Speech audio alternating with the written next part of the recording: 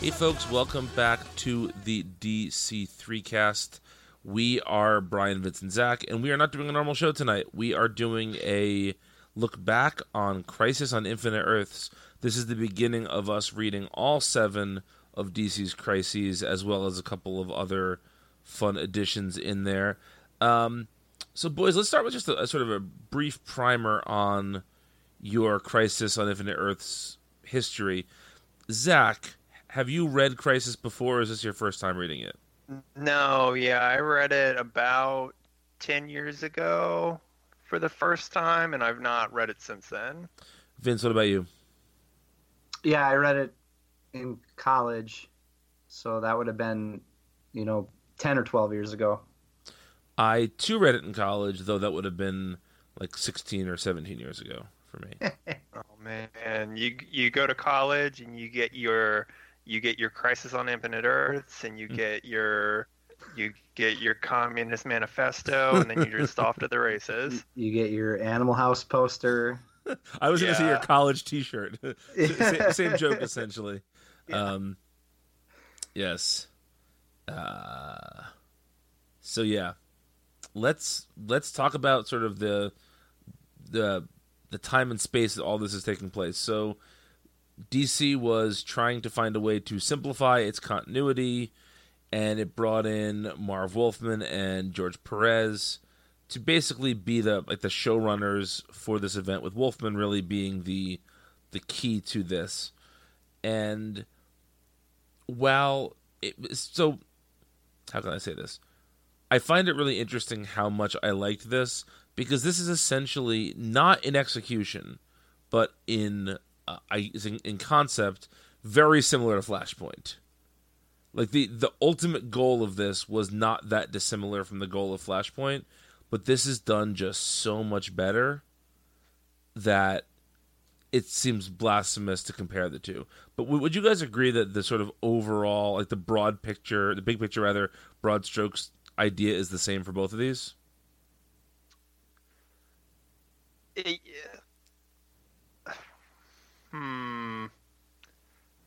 Yes and no. I think Crisis was about, well, actually maybe yeah. Maybe I lean more yeah. I was gonna say no at first, because Crisis was more about streamlining what was, but also kind of honoring everything and kind of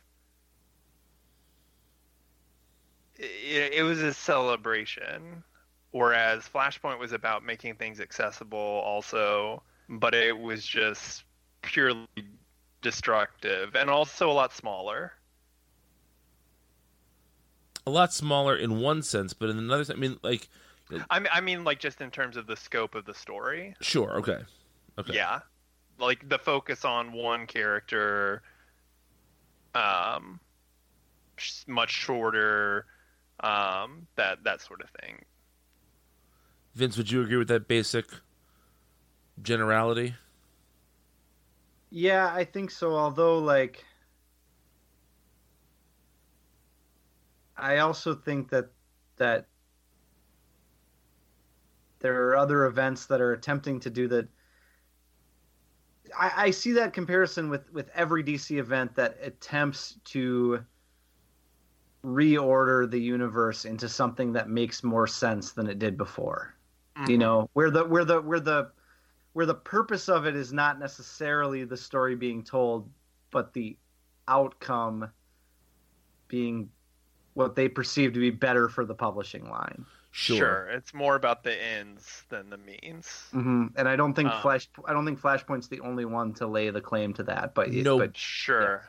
But what I'll say is that Flashpoint, Crisis had a more staggered release schedule of new books afterwards. There were some books coming out that were still sort of set in the old continuity, and eventually things slowly shifted over. Whereas Flashpoint was a clean break.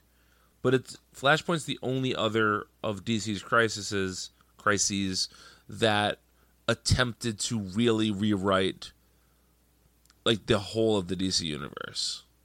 Sure. Yeah. So where do you guys want to start in our discussion of this? Well, one thing before we move on, this kind of like gets to a question that I kind of hoped that we would talk about towards the end of this, and kind of like as we go along, is like what makes a crisis, and like what are kind of like the definitive aspects of a crisis. And obviously, like this book is going to kind of set that, but there are things that are in this story that are in some crises, but not some things that aren't in all crises. And so I think that's going to be something kind of interesting to talk about as we like move through all of these, because Sure. I think we'll find some books are more deserving of the title than others. Yeah, I'll agree with that. But clearly this is the most deserving. Yeah, this is wild This is wild. for a lot of reasons. Vince, go ahead. I'm sorry. Well, I was going to say, do we want to do like a rough issue by issue, not necessarily summarizing it, but kind of maybe the high points or what each issue kind of meant to the overall whole, or is that too microscopic of a look at this? That's up to you, Bubba. Whatever you want to do.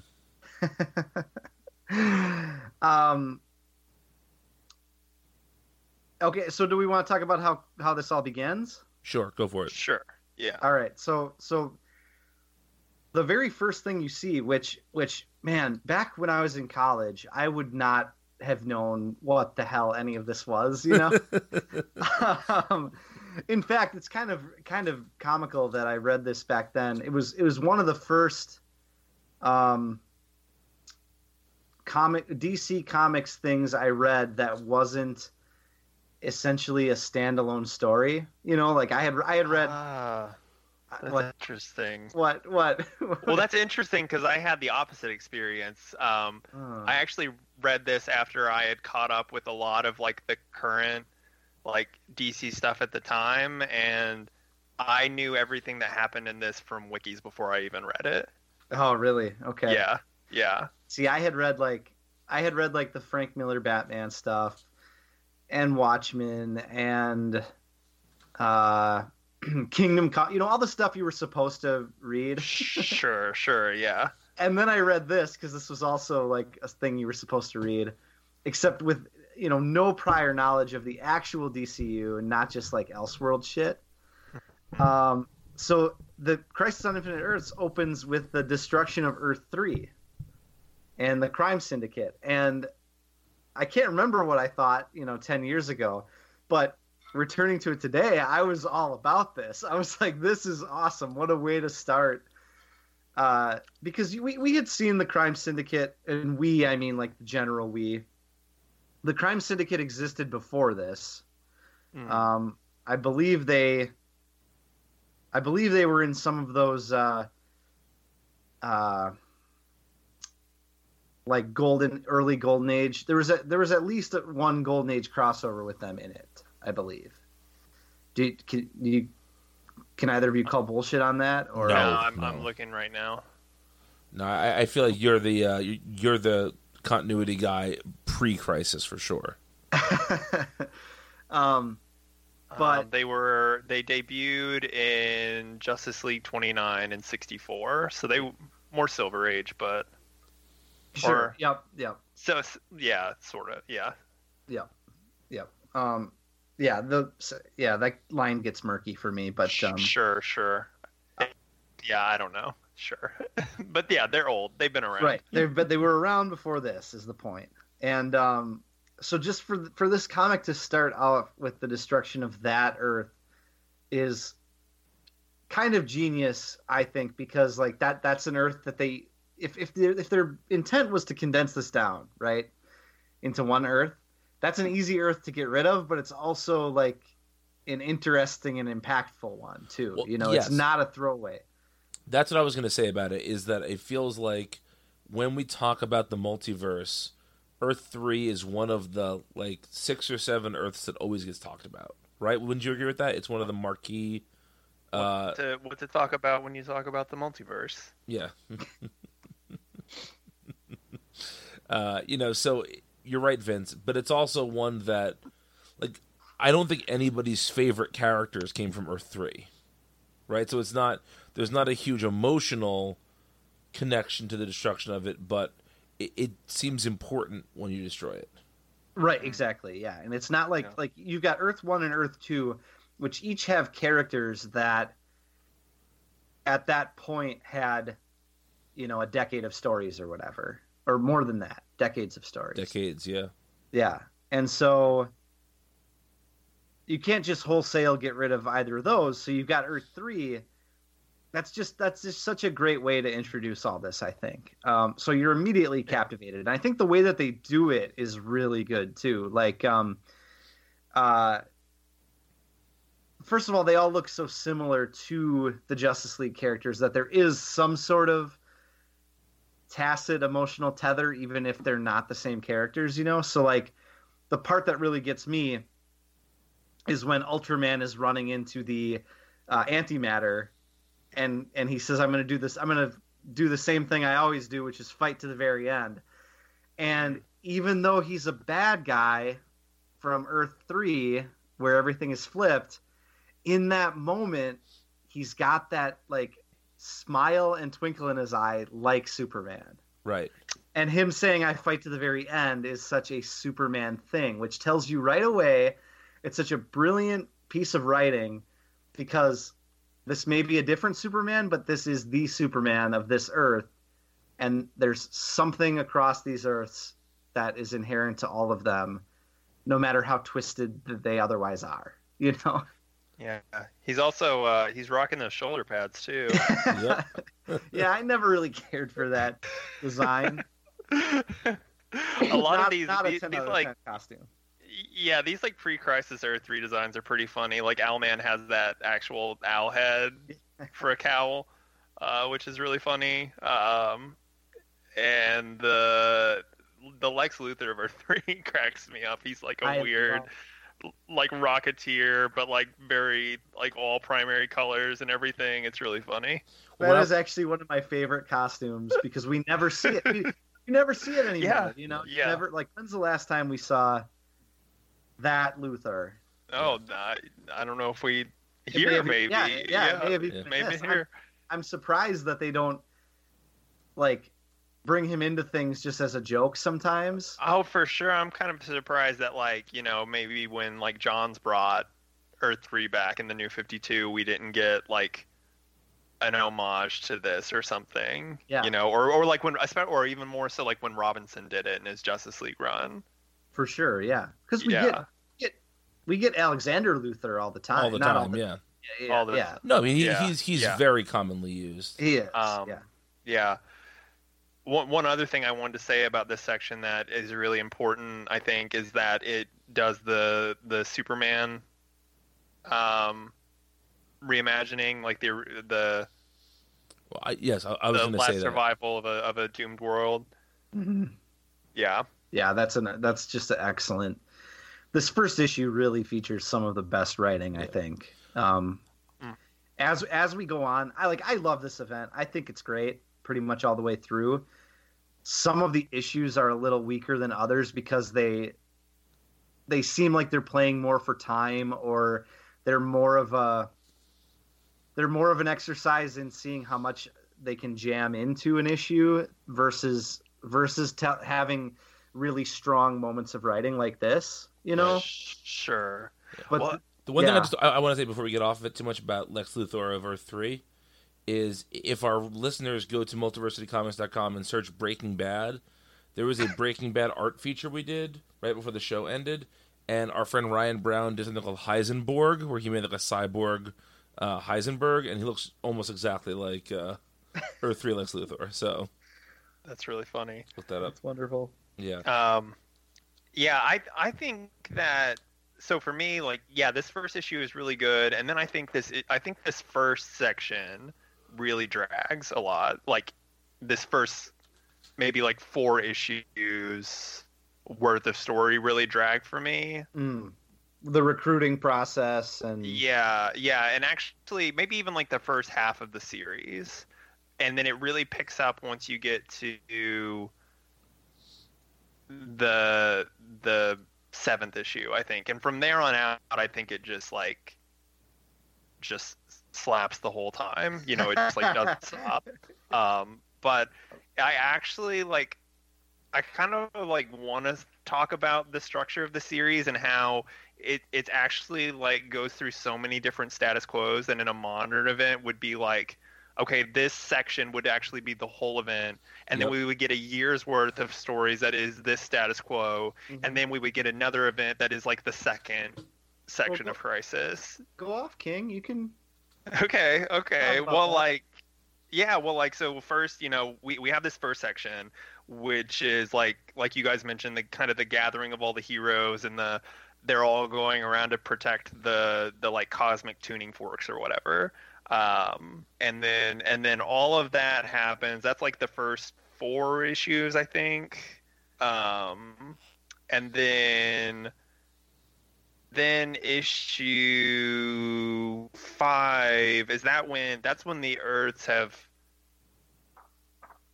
the Earths started to combine at that point? Is that where we're down to the last 5 Earths, or is that?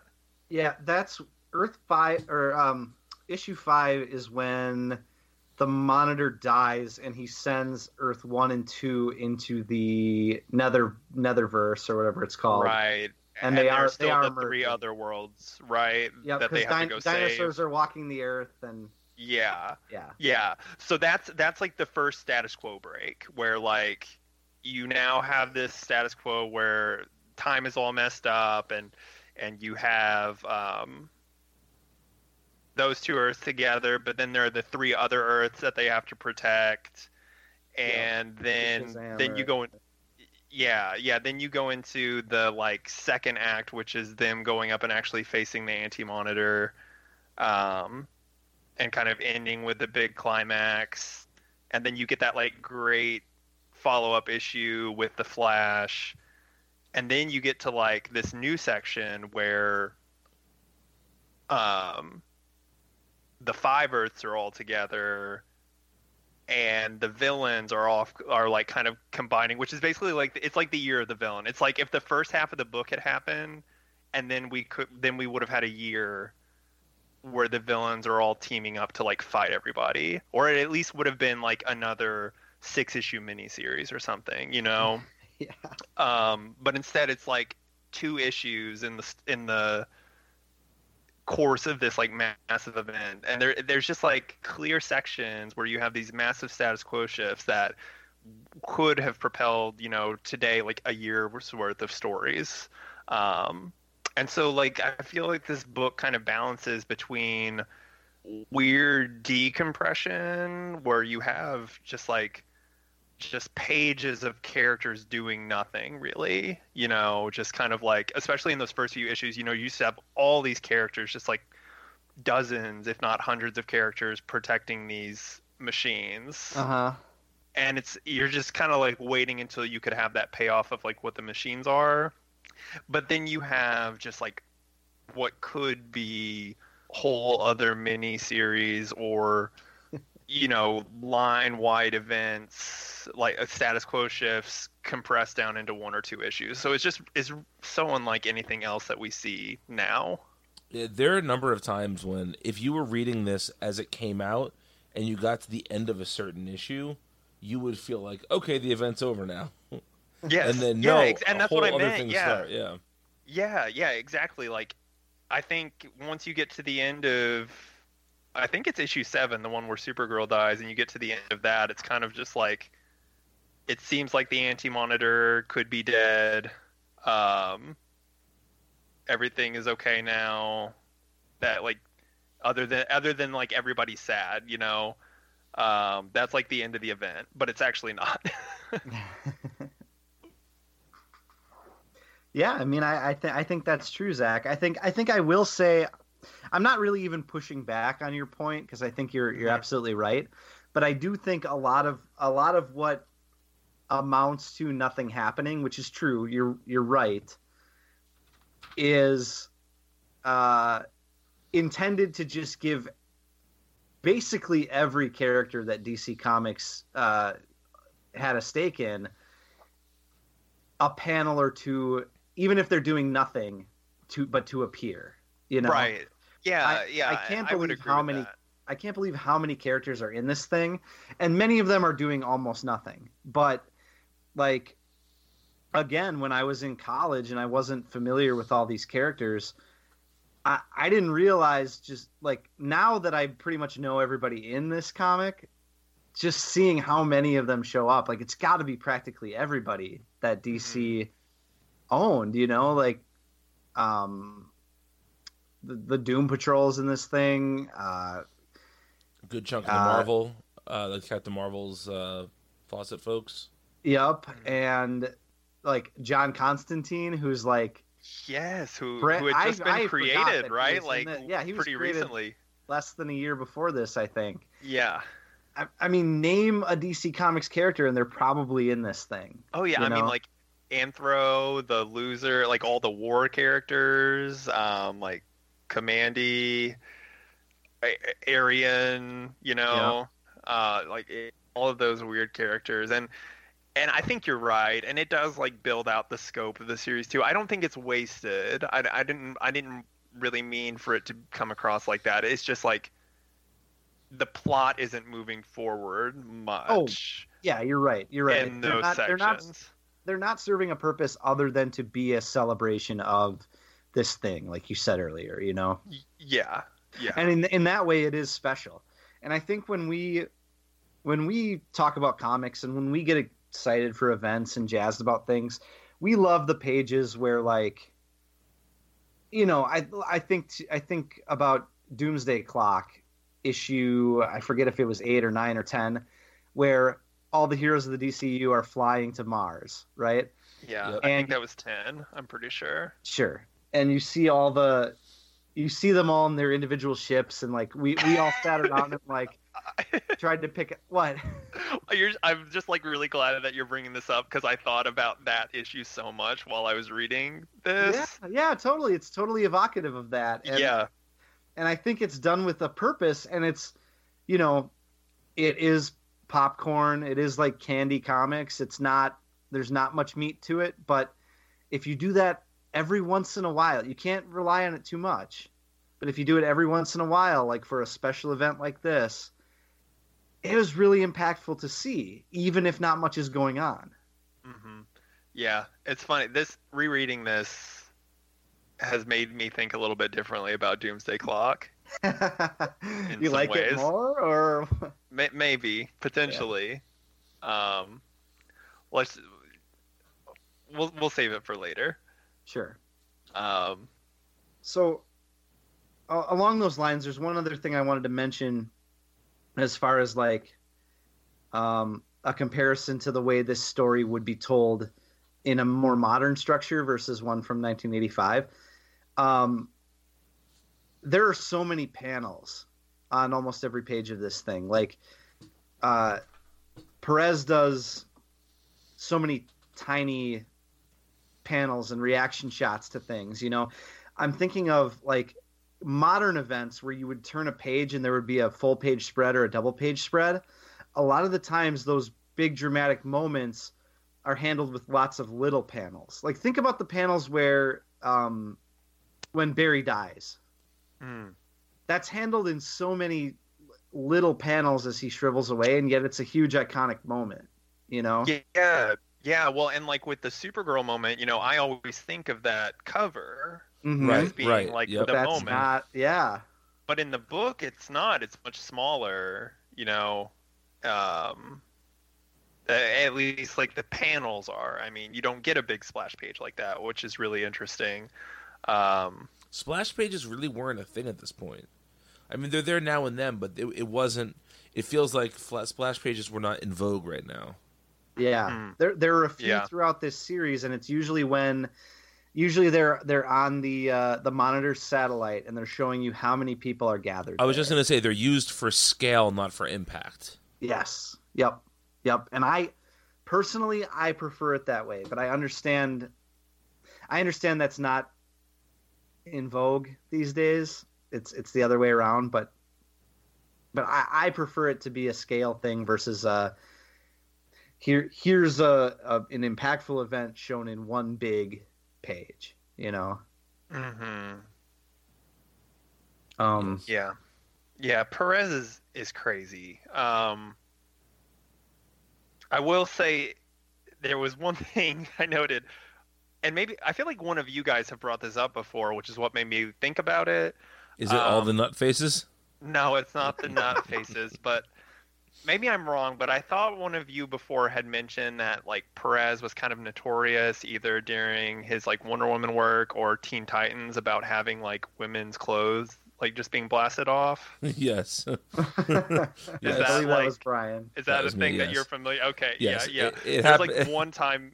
There are a couple of moments where it's basically just someone's standing there. They're fired with like a sonic boom ray, and then they're just in tatters.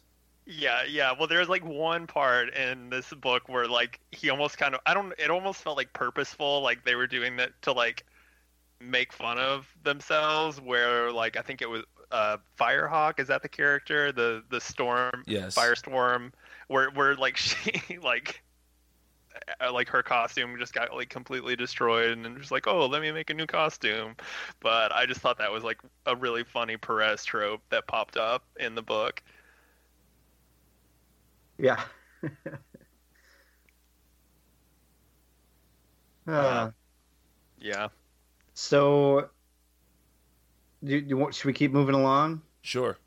Okay, so you've got the heroes get broken off into groups to deal with these cosmic tuning forks, right?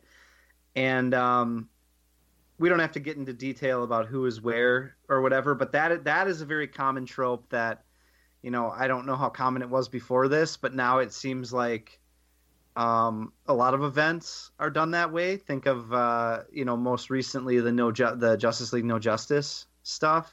Mm-hmm. Mm-hmm. Does that right down to changing all the uniforms to match these teams.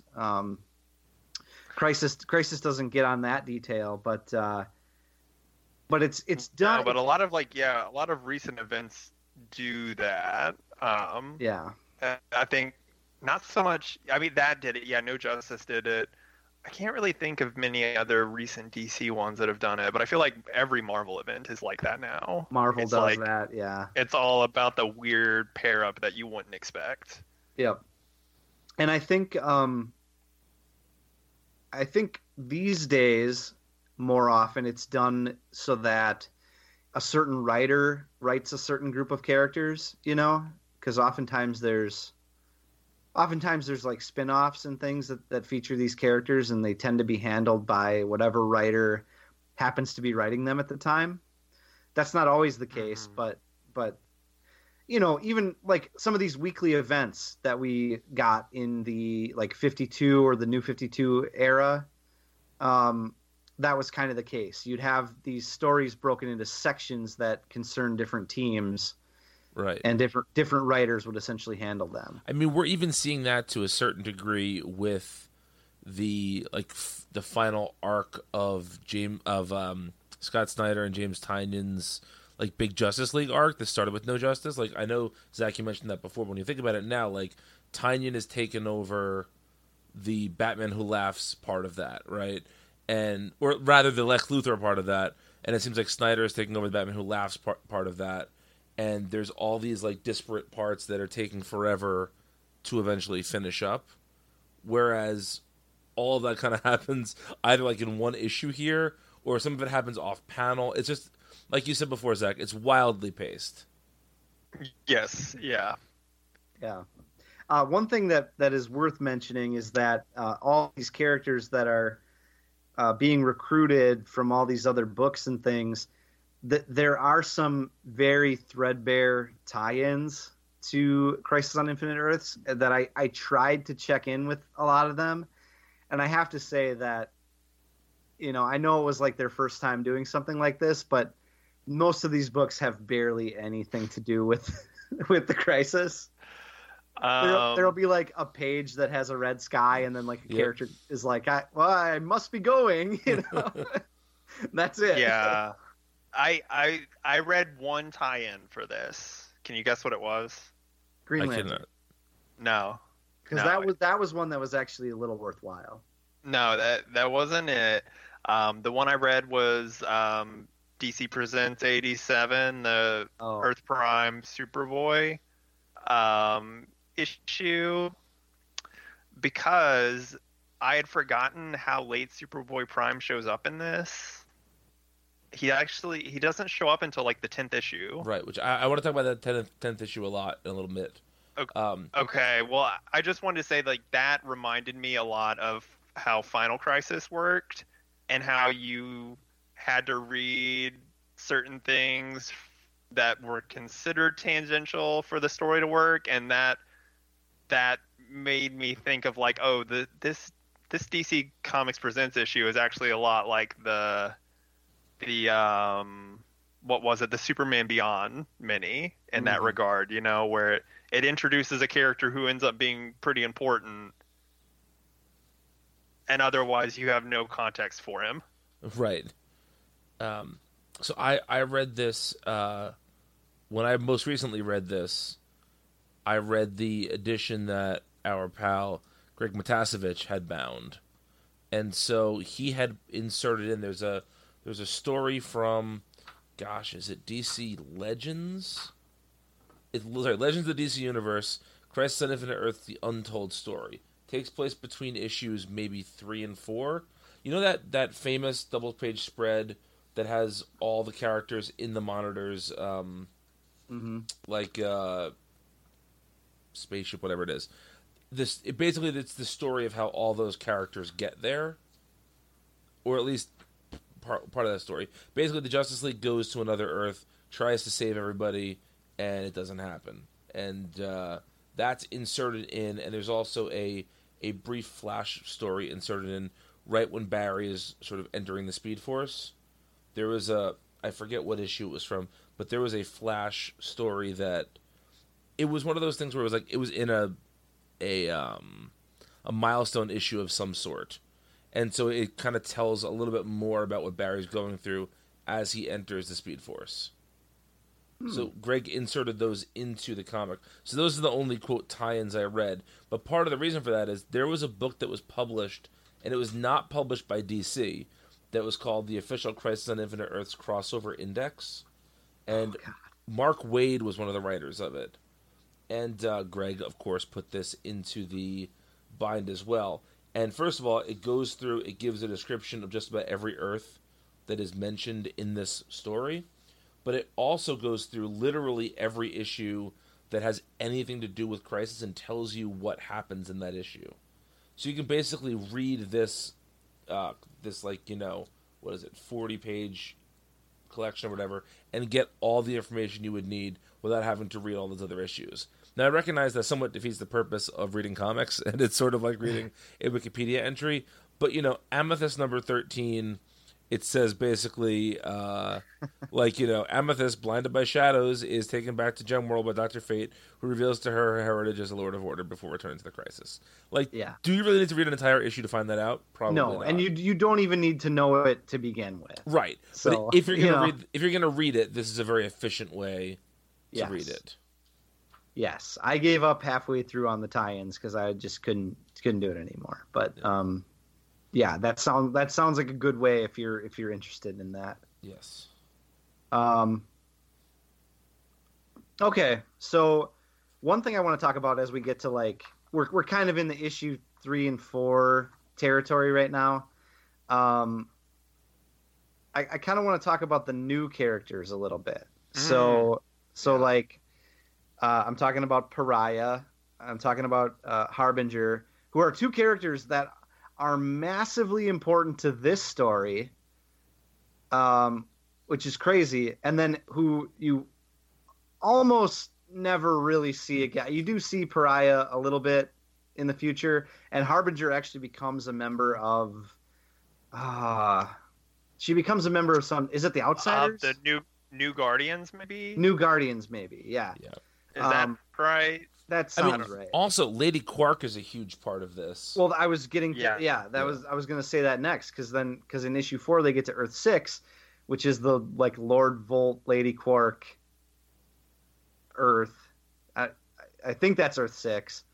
And then Pariah saves Lady Quark on that Earth, which is interesting because he never saves anyone else on any of these other Earths that he's like witnessing the destruction of.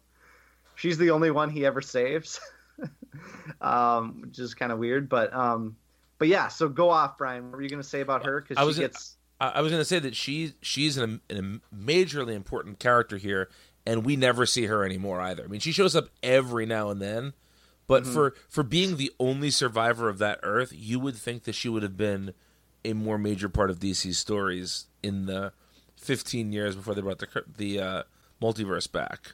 Yeah. But nope, not really. Oddly enough, she has a small role in Zero Hour, which yes, we'll she get does. to. Yes. Yeah. There's this new Dr. Light, the Japanese Dr. Light, which is funny because the Monitor creates this new Dr. Light, and it's like his next gambit for beating the Anti-Monitor. I think it's like his dying gambit, essentially. But part of the funny thing about Crisis on Infinite Earths to me is that like this ancient war between the Monitor and the Anti-Monitor is very theoretical. Like almost nothing about it really makes any sense. And even some of the Harbinger stuff, like much is made over the first few issues about maybe Harbinger's a double agent. Is she actually working for the Anti-Monitor or the Monitor? She says the Monitor saved her life. But it's even like it's explicit that she's like possessed by one of the shadow creatures, and even like the Monitor knows. It's like the worst kept secret, sort of. You know, it's like everyone knows it, and you're just waiting for it to happen. So it's supposed to be dramatic, but really it's not at all. It's just it just comes off as lame to me, which is, you know, I think, you know, as much as I love this series, it's not perfect. And I think the way Harbinger is handled as a character is one of the, not for any problematic way, just it's a muddled, you know, they're trying to create mystery with her, but really the whole time, you know. See, I kind of liked it because I thought it felt kind of Shakespearean almost, you know. It's like I thought it kind of had the feel of this tragic story that you kind of already know the outcome to, but you're just waiting for the tragedy to happen. Okay. I kind of liked it for that reason on this read through. I can see that. Okay. Brian, thoughts? I, as usual, I fall somewhere between you two. No, you know, I think that it never really convinces you that Harbinger is a double agent. It sort of teases that maybe there's some mind control, which is what ends up happening. But I don't think I don't know if it was super effective. No, it's because she says at various points, like, I love the Monitor, you know, but I'm killing him, you know. But from that perspective, Zach, I can see what you mean when you say Shakespearean. I think you're right. I just wish I had that experience while reading it. Sure. It's sure. I'm encouraged to hear that you were in that mindset. That's a good way of experiencing that, I think. One thing I think about, like, Pariah specifically is that it's some of the most melodramatic writing and depiction of a character in this thing. Yeah. You think? But I kind of love it. Like, I love how his face is just like contorted in agony at every turn, and like how hopeless and desperate he is to escape this loop that he's in. It's so over the top, but it really works for an event that's this big. It helps sell this as truly a world-shattering sort of thing. Well, have you heard the rumor that Wally West will be known as Pariah from now on? Yeah, that's Uncle Rich gem. Which I think, didn't we talk about that? We basically said he's like a Crisis character now. Yeah, I don't know if we actually said the word Pariah, but yes. I kind of like that idea. I don't know. I feel like the name is just so on the nose. It's like calling a villain. You know, it's a really on the nose name for a character. Yeah. And I feel like Wally West doesn't need. First of all, they haven't given him an actual what's it called? They never give Wally West like an actual code name anymore. He's just Wally West. So why not just keep him Wally West? Yeah, man, Wally's a big deal in this. There, yeah, I wanted to talk about the new characters thing because that's a big that I feel like that's one of the if I had to go through and make bullet points of like key part of a crisis, I think new characters is one. Mm. I think it's a really important part because like yeah, you get the ones that you've mentioned. Did we mention the new Wildcat yet? No. No, and that's a character that is important going forward from this too. Yeah, yeah, and so yeah, the new Wildcat. I think we mentioned Dr. Light, right? Yes. Yep. Okay, and then I kind of feel like there was one more new character, like legacy type character. Maybe not. Maybe not. I can't remember. But then also like Alexander Luthor, Superboy Prime. Um, yeah, just a lot of new characters, and I think you see that also later Crises as well being a key factor. And also just like some of the characters who are being introduced into DC for the first time. I think is this the first time that the Charlton characters crossed over? Mm-hmm. Yes. So that's like a big thing. Yeah, and then also like the next bullet point, like you mentioned Wally, like there are certain characters that are like really important for a crisis. So like the Flashes are all very important for the crisis. Obviously like the super characters play big roles in crises. I honestly kind of feel like those are like the two biggest families that get affected. Yeah, I was thinking about that the other day. How Batman is always a relatively small part of these until Final Crisis, where Yeah, yeah, and even then Where it's he just like fires the gun, it's the one part. That's true. Yeah, he kind of sits out most of it for reasons, but also Green Lanterns are very important in crises. Like Yeah. not like the whole core tends to Well, be pretty important. That's a great moment. I think it's from issue 5, where like the Guardians kind of got jobbed earlier in like one of the crossovers. That's why I said the Green Lantern crossovers were a little bit important, because in one of the issues of Green Lantern you see the Anti-Monitor wipe out the Guardians, or put them in stasis, put them in a stasis beam, and then the moment in issue 5 where like the cavalry, the Green Lantern cavalry comes in, is a pretty big moment. It doesn't really amount to much in the end, but you're right. Like it is kind of a semi-triumphant peak in the peaks and valleys of this story. Yeah, yeah, and also like it's funny. I read this after reading Infinite Crisis, and so I didn't pick up on a lot of the things in Infinite Crisis until I read Crisis on Infinite Earths, obviously, because that is such a story that's so beholden to the original, and it's just funny how many of those things get mirrored there between those two series. I think those two series kind of like cement in my mind the canon of like what makes a crisis, and then I judge everything else against that. This is gonna be fun. Yeah, I think it is really fun. I think, but yeah, those are kind of like the big things. So I'm glad you mentioned like new characters. And yeah, I don't know. Do we?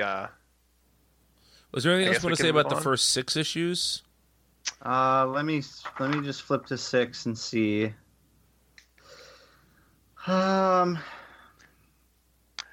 first reveal of the Anti-Monitor always throws me off because it's not the weird like version. yeah, it's the weird version that you just don't associate with him, I think. Right.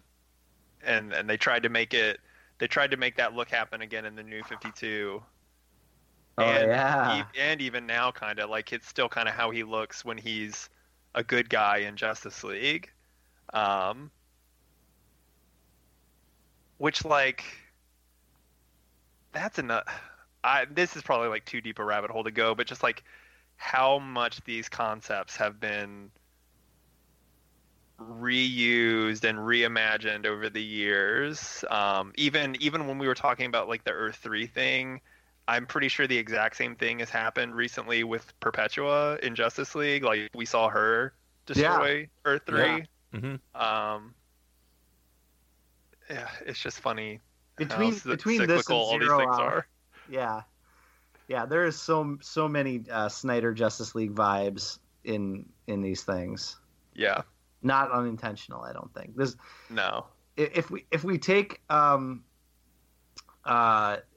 Metal as a Crisis, which we're supposed to, yeah, then I would imagine the sequel. I think we've talked about this on the show before, but like the sequel kind of has to be part of the Crisis too, and everything in between then kind of is, so it's like we've been reading a Crisis for 2 years now. And that's actually exactly, one of, and that's what I was going to say that's one of my sort of demerits that I put on Snyder's run, is that it feels less like the run of a comic and more like a never-ending event. And how you can get exhausted by the scope of his comics, because instead of knowing, all right, there's 12 issues of this, quote, universe-changing stuff, we got like 3 years of it. Mm-hmm. No, for real. Yeah, that's kind of what I was getting at with like the section where it almost like tracks perfectly, because you have that, like, you have the events, like Metal is the first 4 issues or whatever of Crisis, and then you get No Justice, which is like all the characters teaming up. Then you get this long status quo where all the villains are doing stuff, and that's Justice League, and you're the villain. And now we're getting to like the last 3 issues of Crisis in Death Metal. It's wild. So anything else for issue 6, Vincey? No, yeah, we can move on to the second half now. Yeah, well, let's take a break, and when we come back, we'll talk about the second half of Crisis. Hello, we're the hosts of the Multiversity Manga Club podcast. I'm Emily. I'm Zach. And I'm Walter. Each month, we pick a manga to read and discuss among ourselves. Past books include Monster, A Silent Voice, and Pokemon Adventures. We also look back on the past month's installments of Weekly Shonen Jump, discussing the highs and lows from the Viz anthology. We've even discussed notable manga adaptations like Netflix's Death Note. At the end of each episode, we announce next month's book club pick, so you can read along with us. We're always open to suggestions for future books as well. So join us on the first Friday of every month on multiversitycomics.com, Apple Podcasts, or your podcatcher of choice. And we are back, starting with issue number 7 of Crisis on Infinite Earths. And Vincey, where does this start us off? Yeah, so issue 7 is, well, first of all, it's known as the Supergirl death issue, which we will get to that point. But where does it start off? This is where the big sort of Crisis, antimatter, monitor, anti-monitor backstory is dumped. And this is where the Green Lantern stuff, the Guardians, Corona, coronavirus? We're all getting coronavirus from reading bad Green Lantern comics. No, yeah, this is where all of that happens, and it starts with that famous image that's been returned to time and again of Corona looking into time and seeing the blue hand that has like the galaxy in its clutches, right? Mm-hmm. That is something that we've seen time and time again. There was a lot of talk about, that's going to end up being Dr. Manhattan in the Doomsday Clock stuff. Well, that didn't end up being the case, but I think that's kind of a fascinating idea somebody had. I guess we can't definitively say it's not Dr. Manhattan. Well, that's the other thing, is it's changed over the years what the hand is. Yeah, I guess I don't remember much of that. I know it's popped up a few times, but Jeff Johns definitely changed did it. Yeah, he did a big arc. in Green Lantern. I think he actually might have made the hand. Love? I may be wrong. I kind of think he may have made the hand Hal. Oh, Jesus. In the last issue. I really kind of think he may have. I may be wrong about that, but I sort of think he did. Hal completes the self-suck. Yeah. Yeah, like, well... was it like Spectre Hal or Parallax Hal? Normal Hal. Or it might have been like Parallax Hal. It was like when he was fighting, because remember that last arc like brought back the last arc of his Green Lantern run started off with that weird Jerry Ordway drawn issue, like went back to the Cronus Green stuff and like kicked off that arc. Oh yeah, wow. And like brought in the Phantom Lantern or whatever it was called. Like that would hit like the origin of that lantern that was weird and bluish colored, and then some weird stuff happened and Hal was trapped somewhere, and then he fought Necron again, and the hand thing came back, because the Krona looking at the screen thing happened. The first Lantern, that's who that character was, like crashed into, like when Krona was looking at the screen, the first Lantern came. All that stuff. Oh man. Yeah, all of that rings a bell, but I have no actual memory of any of that. It's been a long time since I've read it. I guess I could just pull it up on DC Universe because we have that as a resource. But this is a tangent. Continue. Yeah. Well, anyway, so big DCU history info dump. We see the creation of Quard, which becomes a big focal point in some Green Lantern stories. Excuse me. Do you guys have any thoughts about the sort of origin of all this stuff that we see in this issue? The positive matter, the antimatter, Pariah's role in all of this gets mostly revealed, I think. It's with Pariah, it's kind of like an Icarus sort of thing, right? Where like he's captivated by the idea of a multiverse, and so he tries to follow Krona's steps, and he ends up reawakening the Monitor and the Anti-Monitor, I think. Yeah, but then like later they try to like retcon it so that he had less culpability, but the way they explained it still made it sound like it was his fault. Yeah, that part was not very clear.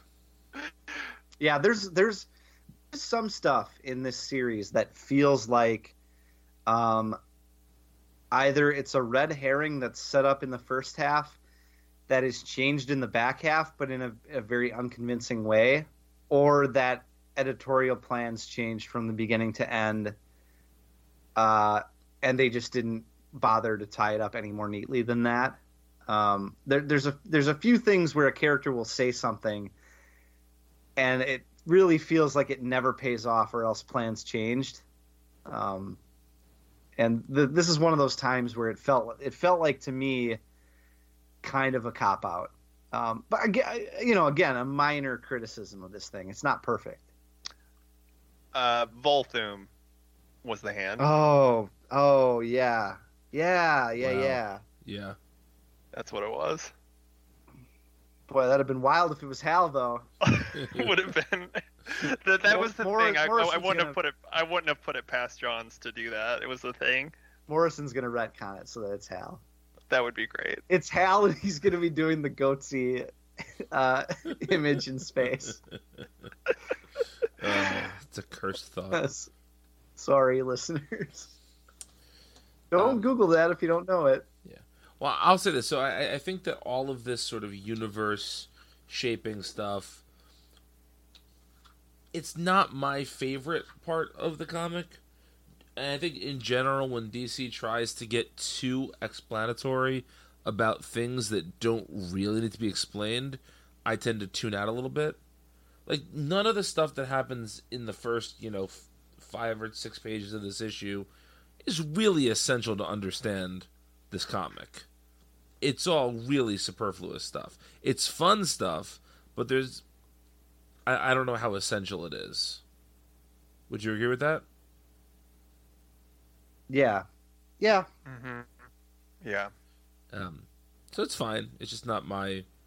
It's not my particular stuff. Because I just feel like nobody really needs to know this detailed of an origin, because the origin isn't all that interesting. No, it's not. It's not. It's very, like I said before, it's very like theoretical and like positive versus negative thoughts. Basically, is what it all amounts to, right? If we're talking in like actual dramatic terms, that I'll probably be accused of not taking it seriously enough. But how can you? No, I completely agree. Though I think that all this stuff is fine, but it's not. It's nowhere near the best stuff in this comic. No. Which brings us to the back half where they go to the Anti-Monitor's lair, and they fight these weird stone creatures, and Supergirl ends up biting it in a very sort of, I think for the time probably it seemed really fresh, but now it seems like a very, like, this is clearly the model for so many superhero deaths after. Yeah, absolutely. I think the quote from Declaration of the Free at the end is very good. Mm-hmm. Is death a door that leads to light? We cannot say. It's a really strong. I mean, even my emotions were stirred a little bit reading that, and I'm as cynical as they come. Yeah. What do you guys think about the death and how it's portrayed and its impact in the DCU for its time and going forward? I think it's pretty great, personally. Yeah, I agree. I think it's important, and I think it was handled well. And it's easy to look at stuff like this and be like very cynical just because of the way. Now in comics we're having to like tell stories about death in ways that we're having to do it in new ways because it has been so the revolving door has become so well oiled, Yes. And so like but yeah, no, I think that this handled it really, really well. I will say the one bit that, I mean, you definitely see him renege on this less than a page later, but when Earth 1 Superman says, I want to kill him for this, it seems very out of character for Superman. But I say that in a good way. I feel like it shows the depths of his pain, Yeah. Well, that's a good point, because there were a few times in the series where I felt like characters were kind of like a little uncharacteristically like bloodlusty. Mm-hmm. Superman there. I think Flash, when we get in the next issue, is kind of that way too, or at least it struck me that way. So I'm glad you brought that up.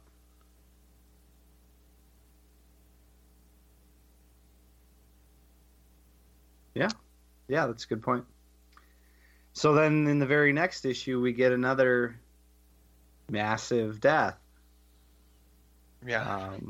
Which is, back to back. Wow, and was issue 7 the longer one? That's like a supersized issue, right? I believe so. It is. Isn't it like 60 pages? Yeah, it's something ridiculous. I remember reading it and thinking like, okay, did I go on to the next issue and not realize it, or what? Yeah, I think it was like 40 pages. That issue and the last issue were both like 40-something pages. Yeah, I think that's right. I think it was 48 or something like that. It's on the high side. Yeah. Yeah.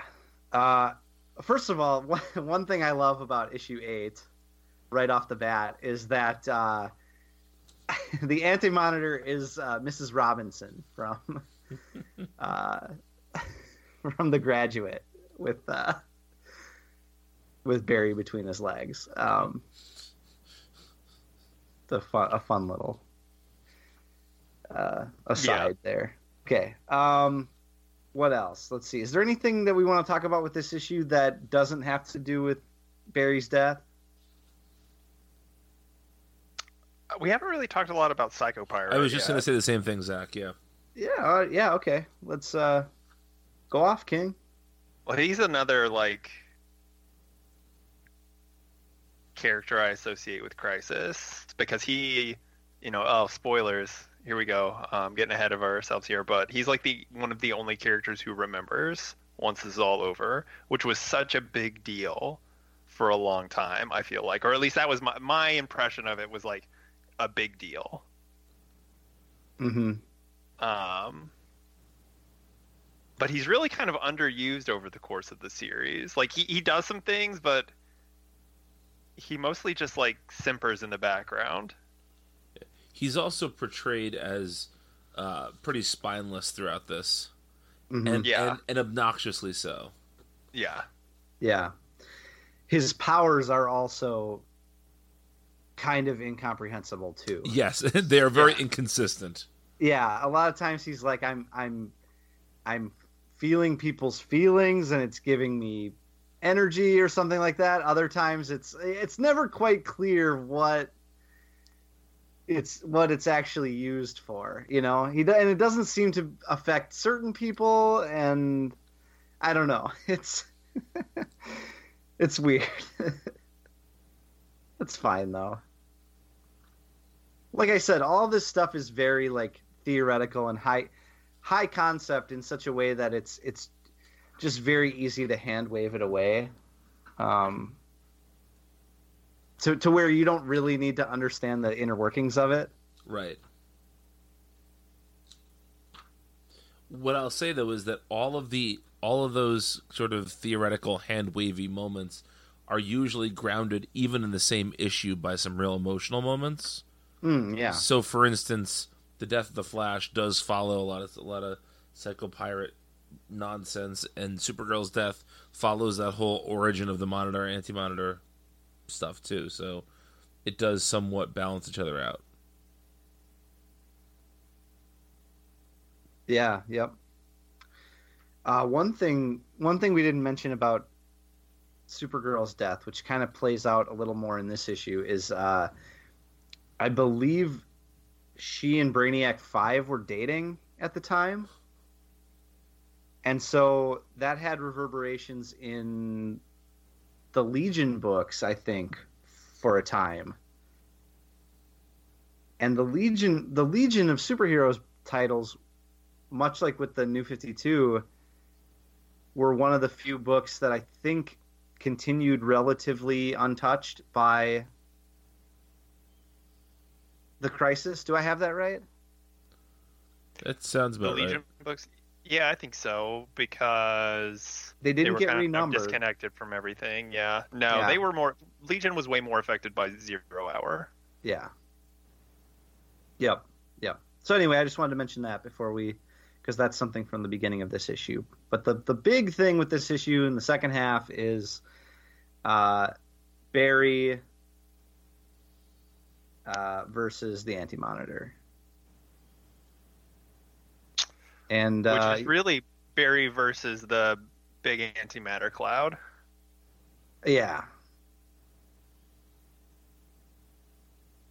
But it's sad. Yeah, the cannon. Yeah, that right. The antimatter cannon or whatever. Yeah. It's like a weapon. Yeah. Yeah. And that's another theme. So, our friend of the show, Dan DiDio, right? Once said that. Former future guest. Yep, former future guest. Former Stinger, author, voice actor. Once said that every Crisis needs a dead Flash, right? Mm-hmm. And I think, I don't know if I like that or not, but I do think every Crisis has to intimately involve the Flash. And I mean, because I speaking think- of like hand wavy stuff, like the Flash's ability to travel through time allows each crisis to have its own sort of get out of jail free card. Yeah, basically, or yeah. The Flash's powers are basically a consistent window into, hey, what if everything were a little different? You know, we even see it when there's not a crisis, right? Like, how many Flash arcs between Jeff Johns' run and now have teased like alternate futures or alternate possibilities because of the Flash's power? Right. It's only the degree to which that is true for the entire DC universe which changes as to whether it's simply a Flash story about time travel or a DCU story about time travel or Crisis or whatever, you know, timey-wimey shit. But this idea of the Flash running super fast to his death is something that is returned to constantly as well. Again, Even in future Crises. I was going to say the next crisis we're going to read basically begins with this. So yeah, yep, and that's of course that's intentional, and I think it usually works pretty well. But this is a massive moment because this is the last true appearance of Barry for 2 decades. we get the trial of Barry Allen in Mark Waid's Flash run, Okay. but that's not really. Like, this is the first. This is the last time that we see the Flash in this. Like, from this point onward, everything else is time travel to when he's younger. Right.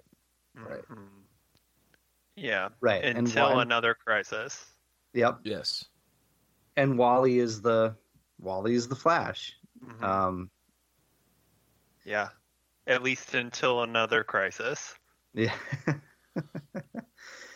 I want to say that Wally was the Flash something like only 7 or 8 years less than Barry was before this issue. Which is crazy to think about. That sounds right. Yeah. Yeah.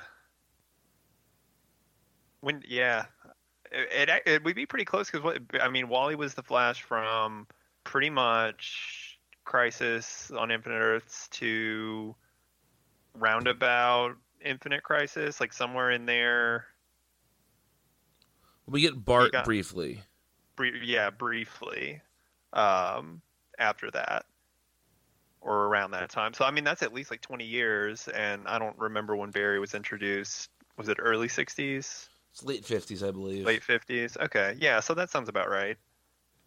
7, 8 years, something like that. Yeah, it's crazy.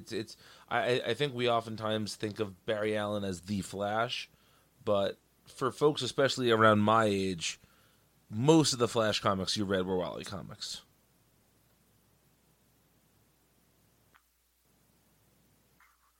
Yeah. Yep.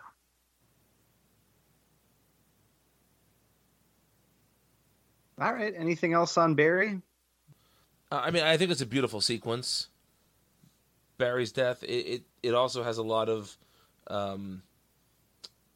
has you see him sort of looking into the future and seeing some teases of maybe future stories, or at least events that have not happened yet. And when he dies, it is a very sad moment. But as melodramatic as like the Pariah stuff is, it's not super melodramatic when Barry dies. Oh, no, I think it's handled really well, and I think that's why it's such an enduring scene. Mm-hmm. There's a lot of good little moments of writing in this. Yeah, absolutely. Do we ever think there'll be a comic death that will feel as real and be as long-lasting as this one? No, I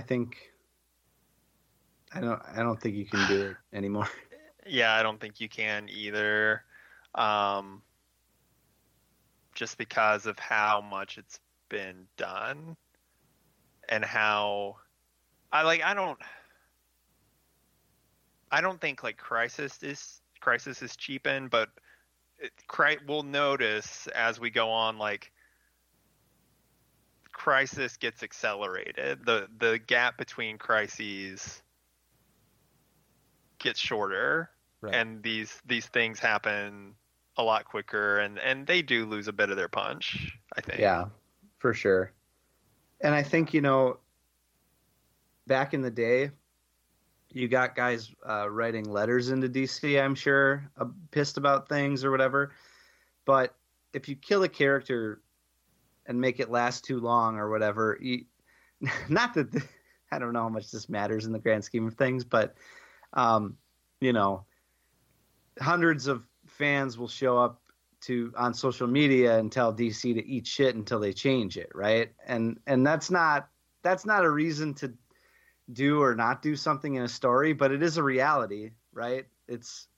We just operate in a very different comics environment. It's a different atmosphere than it used to be. I mean, a lot of things are the same if you read the letters that get written. Sure. But the volume is different, you know? Yeah. Well, and we used to like live in a time where there were characters that people legitimately thought would never come back. Yeah. Right. And now we don't. Now they've all come back, and no one thinks that. Yeah. I keep wondering when the next... I think it happened when Captain America died, maybe, when Marvel said, like, we're not bringing him back, this is for real, and then he was back a year later. I feel like they've even stopped saying that now. Yeah. Well, yeah, that's because the writers all get yelled at, and they get browbeaten on social media, and they have to reply with, of course you know that this isn't going to stick. You know, like, think about the Heroes in Crisis stuff. Like, how many times was Joshua Williamson... Now, he didn't write that, but I mean, like, how often was he asked about Wally West, right? You ever going to get to write Wally again? Are you going to get to tell your Wally story, you know? And he essentially had to tell people, like, look, just keep reading, you know? Like, without coming out and saying it, basically saying, like, look, everything will eventually get put back. That's just what happens, you know? The final issue of Grant Morrison's Batman run was basically about how all the toys go back in the box, you know? Mm-hmm. And even like the one toy he didn't put back in the box, which was he killed Talia al Ghul, she's back now too. So sure, yeah. Yeah. He was even going to put Damian back in the box, I think, and then they didn't, right? Oh no, because he was in like other books and stuff at that point. He had kind of already moved on from Morrison in a way. Right. Yeah. And then they did kill him anyway for they did for like 6 months or whatever. Yeah, but then he came back with superpowers or something. With that silent issue that Vincent like. What's that? I said they killed him, and then they had that silent issue that Vince didn't like. Oh yeah. Not my favorite. Okay, so issue 9 then. Barry's dead. This issue is kind of fun because it starts off with the sort of Zach, I think you likened part of this to You're the Villain type stuff. Mm-hmm. It's kind of got the villains coming together on Brainiac's ship trying to decide what to do, you know, whether they can save themselves or whether they have to help save the Earth first and then take advantage of it.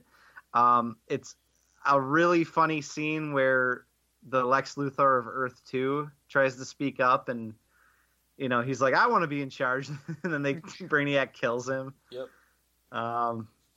Which is a good way to deal with that conundrum of having two Lexes. A lot of duplicate characters do get killed. Yes. In this. Yeah.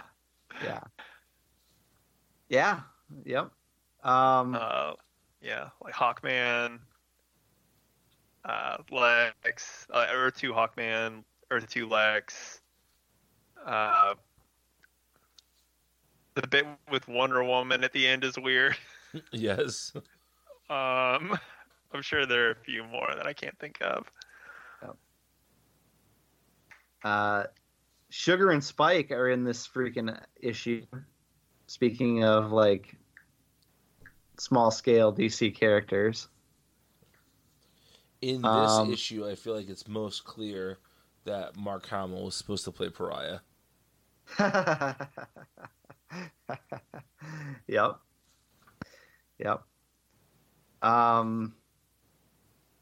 So this issue is mainly a brawl between the heroes and the villains, right?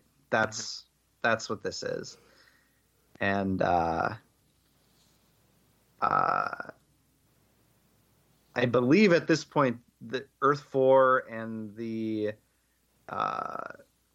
Earth X, the Freedom Fighters one, and the Shazam Earth are still around, and the villains have control of them. Yeah, there's actually I think issue 10 opens with the villains taking over the Earths, but you don't actually know that that's exactly what's happening right then. And I thought it was kind of funny because it opens with Earth 4 and all the everything is bad and the heroes are all dying, and I thought this feels very Watchmen-esque. And I was trying to think of when Watchmen was coming out in relation to this. It would have been pretty close, yeah? It would have been 6 months from this issue. Okay. I think. Watchmen started in 86. Okay.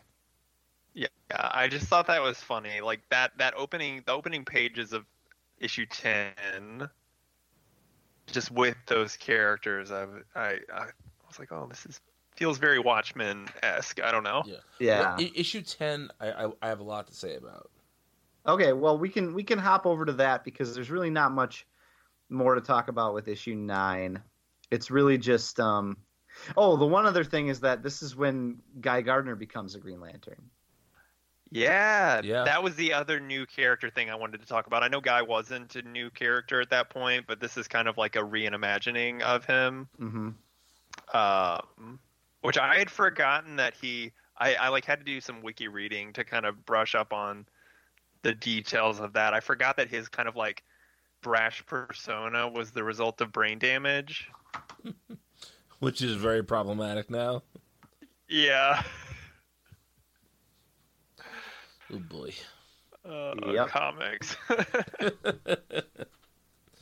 So issue 10, really, the Watchmen comparison is very apt, I think, because issue 10 has the monitor tapes running along the bottom of it. Ooh, the monitor tapes, yeah. Which is a really innovative idea, to have this sort of secondary story happening at the same time as the main story. And while that doesn't happen in Watchmen exactly, it's the type of thing that Alan Moore was playing with a lot. And so I think that this feels the most prestige baity of the issues because of that. Does that make sense? Mm-hmm. Yeah. I think this issue was my favorite issue of the series. That's because Superboy Prime shows up. Okay, you got me. Oh, and I was wrong. It wasn't this issue. Issue 10 wasn't the one that opened with Earth 4. It must have been issue 9. I think it was 9. Yeah. Anyway, that's fine. Zach, you still there? Did we lose Zach? Of course we did. He was wrong about Earth 4, and then he had to drop out. He committed seppuku.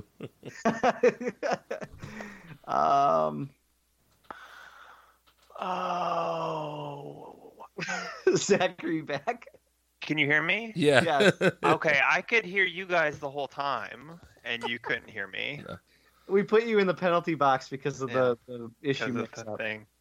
Okay, no. I was about to say, I was going to correct myself and talk about the weird Simon cliffhanger that is at the end of 9 and immediately resolved at the beginning of 10. Doesn't even matter. Talk about we can just leave all this in. We are. We are. Okay.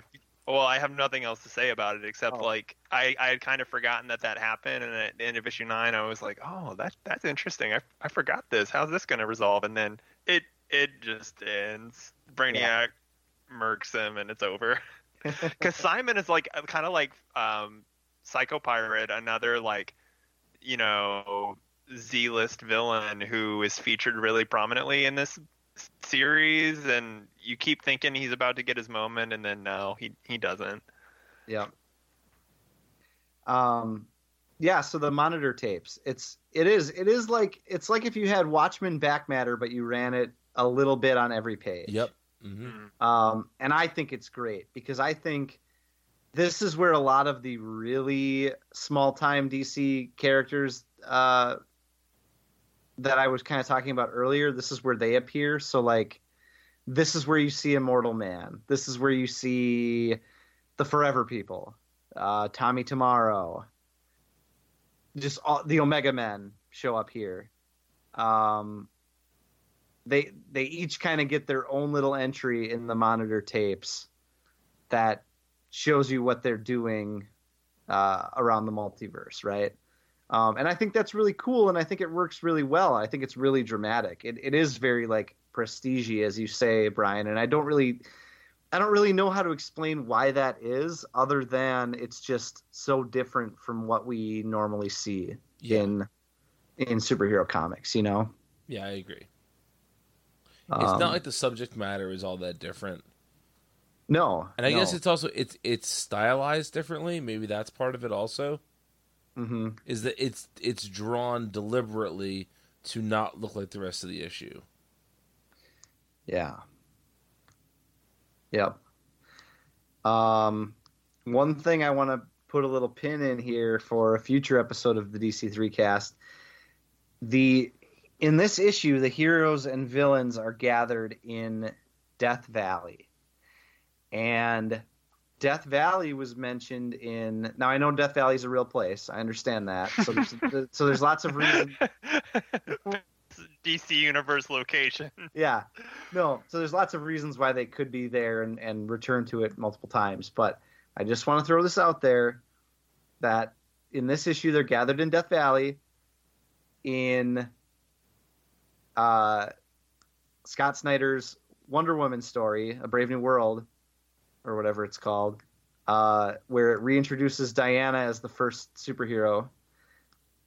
The the government people in the White House are talking about some project in Death Valley, and it's been rumored by Uncle Rich that Death Metal takes place or features Death Valley in some important way. So it may be nothing, but I just wanted to put a pin in it, because if that also turns out to be a Crisis connection, I wouldn't be surprised. That is interesting. Nice work, Fincy. Thanks. He's on the case. But God, you make me sound like a writer for Comic Simps Resources. You've been on r/comic books recently, for sure. Only farmers only, baby. But yeah, guys, talk about this issue a little more. Aside from the monitor tape stuff, Brian, you said you had a lot to say. Well, the monitor tapes was a big part of it, but I also think that this issue, I mean, we get to see. I mean, I'm the Shazam boy of the DC3cast, and we get to see Captain Marvel do a little bit finally in this issue. I love the Superman and Lois stuff, the Earth 2 Superman and Lois stuff here, where he basically leaves Lois to go fight with the heroes, and the conversation they have, I think, is one of the most emotionally effective of the entire series. We also get a little bit with Uncle Sam here, and I like Uncle Sam whenever he shows up. And this issue has a fair amount of superheroes punching, but it's not bogged down by that.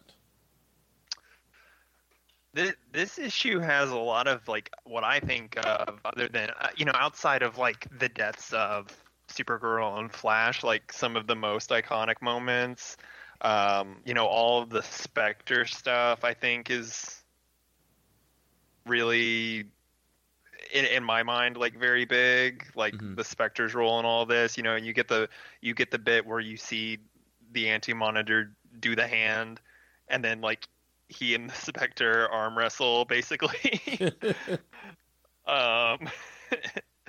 And you get this kind of what I think is maybe not like as big, but kind of another Crisis trope, which is getting all the magic people together to do something like Deus Ex Machina. Something that doesn't work. Yeah, yeah. It has never worked in the history of a Crisis. Yeah. Which is really funny. Like, you know, you get that like the pentagram thing and Cosmic Odyssey, which is, I'm gonna tip my hand, like another thing that you know, another book that could be kind of Crisis-y in a way. Yes. But it's not in the pantheon, I guess. So yeah, there's a lot of big bombastic moments in this issue. It's almost like kind of another climax. Like, this could be the end of an event, like a modern event. It ends here, and then we pick up with the new status quo that we get in issue 11. Yeah. On that point, Zach, I will say that, not to tip my hand too much in future episodes, but if Cosmic Odyssey was a Crisis, it would be it'd be one of my favorite Crises. Yeah, I think once all of this is over, we should each pick one book that we think should count as a Crisis.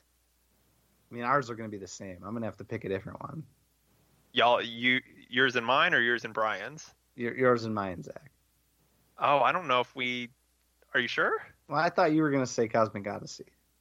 Me? No, Brian said Cosmic Odyssey. Oh, I thought, okay. Yeah. Right. No, mine, I don't know what mine is, but it's not Cosmic Odyssey. I'll say that. I mean, we probably should make an agreement right now that we all can't pick Flash Forward. Sure. Agreed. Fine. I was going to pick Flash Forward. We'll let Vince have Flash Forward. I think, was that ABC that had that show? Yep. Yeah, I was gonna pick that, the ABC television classic Flash Forward. I want to say that came out like the same year that Lost started doing its Flash Forwards, and it was very confusing. Yeah, it might have been. I think that show was kind of billed as like the Lost successor. You know, this is what you're gonna start watching. Yeah, but it was not. Sorry. Mine's gonna be the Kyle Chandler vehicle early edition. Okay. As long as we're allowed to pick TV shows. Mine'll be Northern Exposure. Hey, Twin Peaks is a Crisis. That is true. Official Crisis. It's replacing Convergence. Yes. We have to watch all of Twin Peaks for the show. Deal. I feel like there are so many moments in Twin Peaks that would not be out of place in a Crisis. Basically, anytime the Red Room is featured, you're going to see some Crisis level shit. Yeah. Okay, no. If Twin Peaks can be a Crisis, then Kingdom Hearts also has to be a Crisis. Damn, it is, isn't it? If that's a Crisis, then Scott Pilgrim is the love crisis. Okay. Yes. Anything else? No. We're on one tonight, that's for sure. Yeah. Yeah. This episode is a crisis. Why? No. All right, so this issue ends. Are we ready to end it? Yeah, let's end it and go to 11. Yeah, take it to 11. These ones go to 11. None of us got the reference until you did that. Thank you. Oh, like you've never done the quote of whatever it is we're talking about after we make you the just joke. had to take it there. Yeah, Tommy. baby. God. Oh, was that Austin Powers, Brian? Is that what that was? For our listeners who don't know what the fuck we do on this show every week. All right. I've never watched Austin Powers, so I didn't know. Again, we have to rectify that one of these days. We do, yeah. That's Patreon content. Austin Powers could be a crisis if you think about it. Oh, absolutely, the Fembot crisis. Okay, issue 10 ends with the multiverse ending. The heroes lose. Mhm. Kind Yeah. of. Lose/win. Yeah, kind of lose and win, because issue 11 begins with a very intriguing opening. And again, I have to imagine, because I don't think that back in 1985 and 86, issues were spoiled weeks in advance like they are now. So I have to imagine that this opening was quite a surprise. You have the birth of a single universe contrasted with the opening of this series, which showed the multiverse. This is a single Earth. And you see the Kal-El of Earth 2 walking to the Daily Planet, a little confused, because I believe on Earth 2 the paper was the Daily Star. Yep. And you start to see a bunch of anomalies like that as the issue goes on. Which again is a trope of future crises. Mm-hmm. Seeing like characters out of time showing up. Yeah. Yeah. So we see the cosmic treadmill being rebuilt by Jay Garrick and Wally.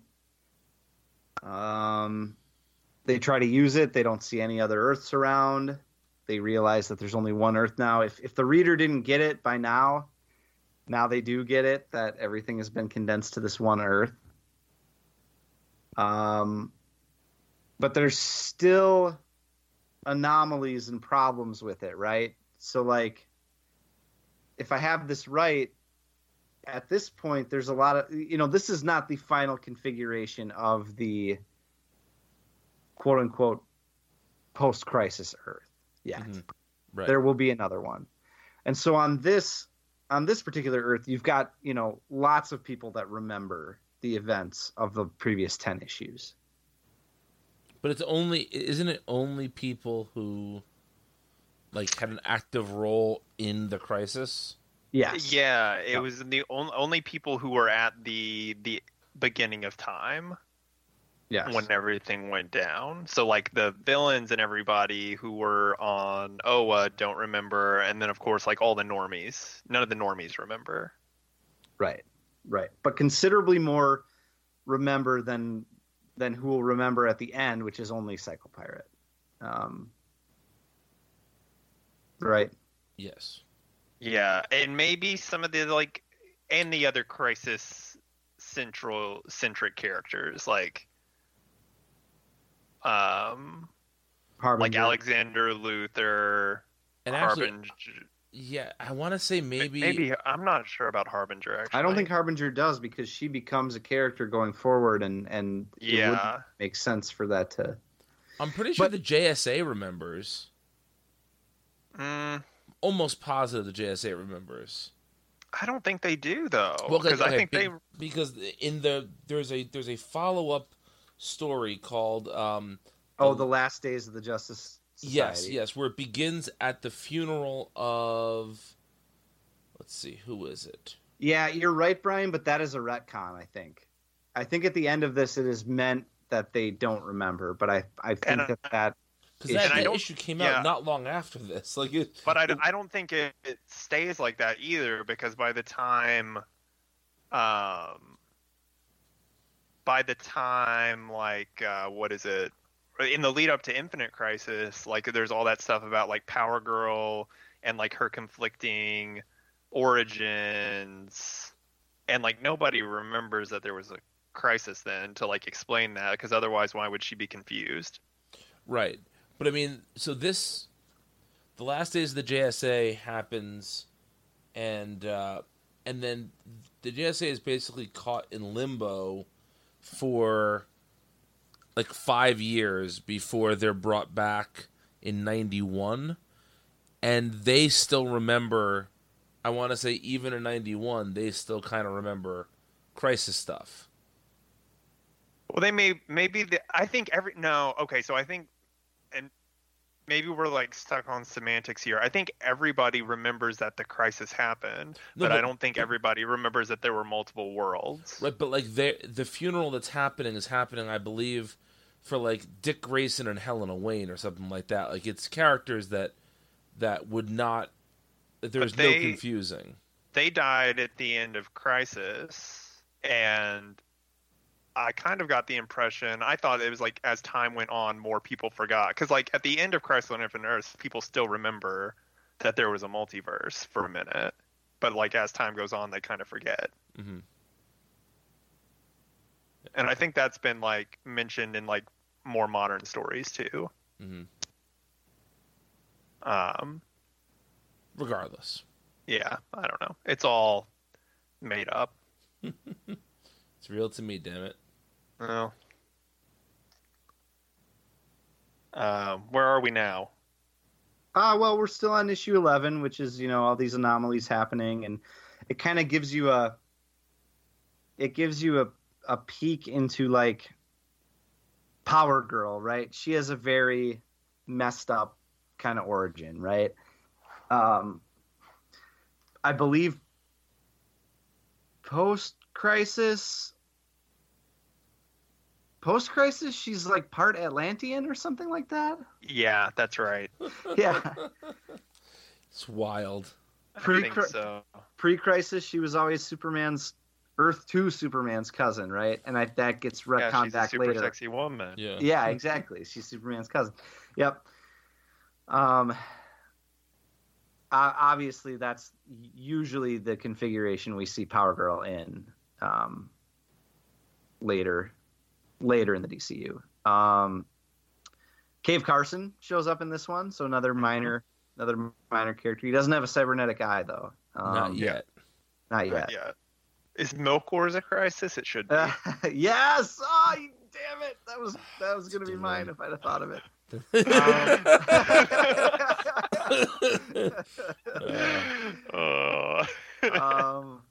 So then at the one other funny part of this issue is that Angleman dies when he gets caught between the two Earths merging. Mm-hmm. So that's like a very weird minor death in this thing. I didn't get that. Yeah, okay. I think it was not. It wasn't supposed to be funny, but I think it was supposed to be just a weird. It was weird, and I didn't get it. So maybe it is supposed to be funny. I don't know. I laughed, but I'm dark that way. I'm twisted. Yeah, you are. You're the comedian now. I'm the comedian. You have become. You've decided to become the comedian over the course of this episode. With the breaking news tonight, I have become the comedian. I'll let people guess what is happening in the real world right now. So, and then at the end of this issue, the Anti-Monitor is revealed. I'm back, bitch, he says. Mm-hmm. And then at long last, get ready to jump 23 years into the future for the final crisis. Yes. Yep. That's right. It is called, the final issue of this is called Final Crisis. Mm-hmm. Yeah, let's talk about it. So, boy, there's a lot that happens in this issue. Yeah, there is. And this issue was 5 issues. So small. The panels get so small. The panels get very small. You think they've won or lost like 5 or 6 times. Mm-hmm. It's overstuffed, but I feel like it's in all the best ways. I have a question. How did this team get together at the very beginning? Dolphin, Captain Comet, Adam Strange, Rip Hunter, Animal Man, and Atomic Knight. Yes. Aren't they? Oh man, this is going to be a deep pull. Aren't they called the Forgotten Heroes or something like that? Yes, I think you're right. Yeah, they're a team that's like the Forgotten Heroes or something. I don't think they've ever had their own book, but I believe that's what they're called. Okay, I would read that book. That makes sense. I would read too. that. Yeah. Somebody bring that back. 5G this, right? 5G, baby. New Justice League or the Forgotten Heroes. I'd read it in a second. I'd buy 2 copies of every issue. one Only for if Chip kissing and Kid one did not it. for kissing. Yeah. Only If Chip Kid did the variants. Yeah, Fuck exactly. you. God, get the hell out of here. Do you still have all those? No, they're Oh. at a half price book somewhere in the Twin Cities. Yeah. So let's see. They go back to Quard, right? Psycho Pirate is like pulling at Barry's empty costume because it's stuck in the rocks there, and that is a very kind of that's a disturbing scene to me. I just saw the funniest thing in the world. I don't know how I missed it the first time. Everybody go to page 14. Hang on. Page 14, you say? I'm gonna have to estimate when this you're there. because I have it in the. I'm on. Crap. I'm on the DCU app. Okay, what is it? So it's the one that has Martian Manhunter and Jade in the top left corner, and then Alexander Luthor in the top right corner doing the Jeb pose.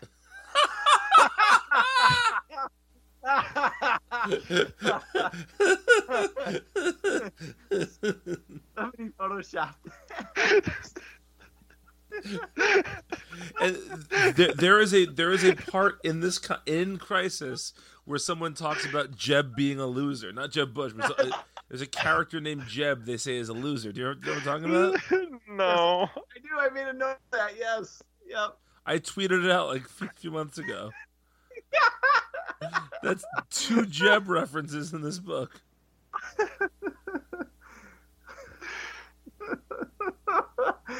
Oh, I gotta work on a Photoshop here. You guys talk amongst yourselves. Oh, that's really good. Here, hang on. I think I found it. It says, Jeb, the world is filled with winners and losers, but oftentimes even losers win. Yeah. Yep. Except not Jeb Bush. Yep.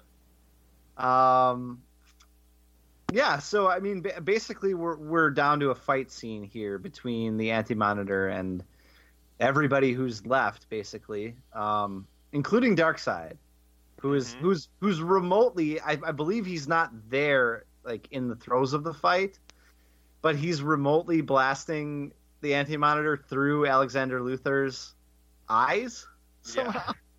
Which Somehow, that's a pretty baller move, I think. Mm-hmm. What else?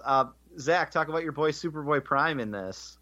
I mean, he doesn't do a lot. He kind of just helps some people, and he helps Earth 2 Superman fight Anti-Monitor.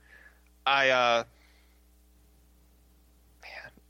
it's so weird reading this Superboy Prime, knowing what he'll become, and I can't wait till we talk about Infinite Crisis. I really can't. I have so much to say about that book. Not all of it good. But he's a nice boy in this. Yeah. And that's the next time you see him, I think. Yeah. In the lead up to, yeah. Yep. Because at the beginning of that event, I believe they're released from whatever place they're taken to. Yes. Yes, for reasons, yeah. Yeah, for reasons. Yeah. Which we'll discuss when we talk about that. Yeah. I have a lot to say about that. I was actually surprised at how little Superboy Prime did in this event.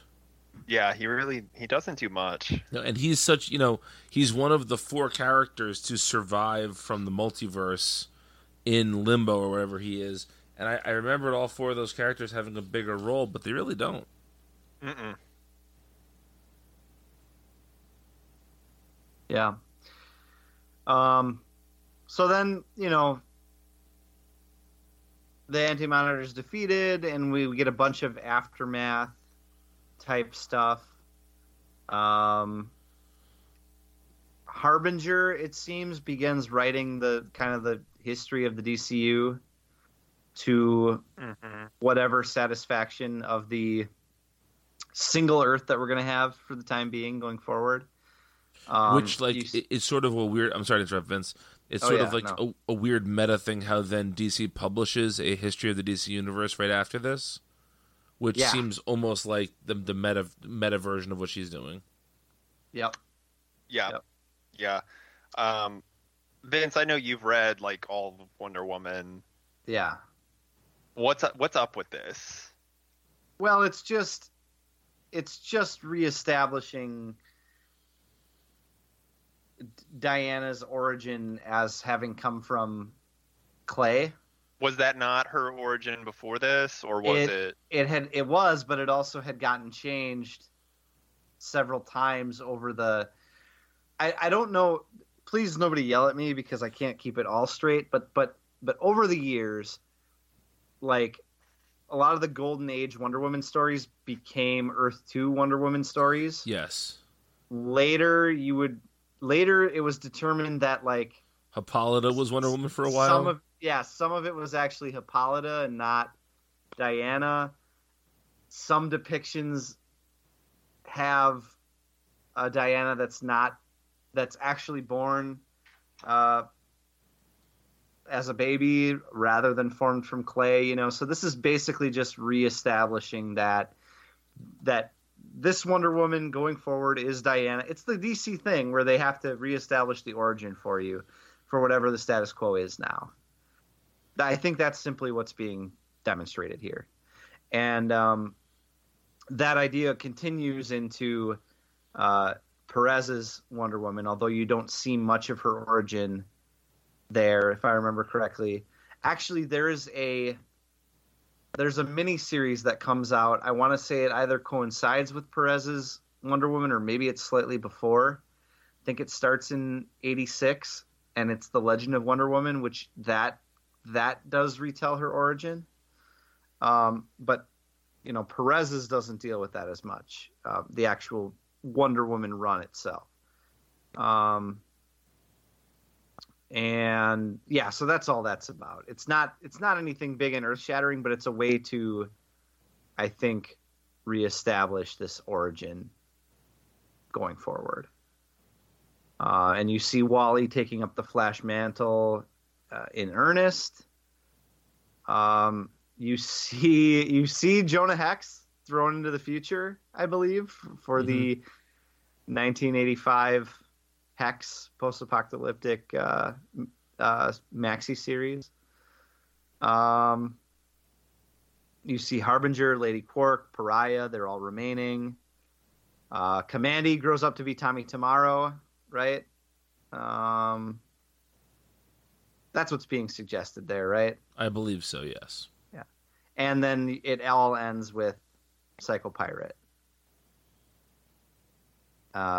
being the last one. Being the last one to remember the multiverse that came before. It's not the end, it's the beginning of the future. Anything I missed or anything you guys want to add in all of that? How do you feel about how this all ends? Zach? It's good. It's really interesting. It's exciting. It's different.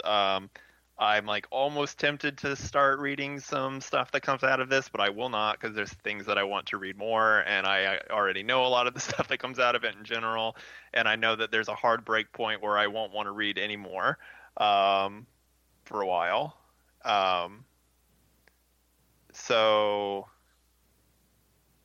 But it is exciting, and I do wish that events were more like this now. I wish they felt special. I wish that they led to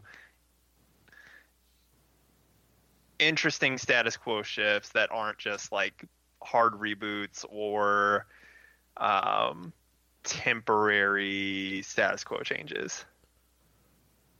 Yeah, I think that there's a lot in this final issue. It almost gets to Return of the King syndrome where there's just ending after ending, but it never quite gets that bad.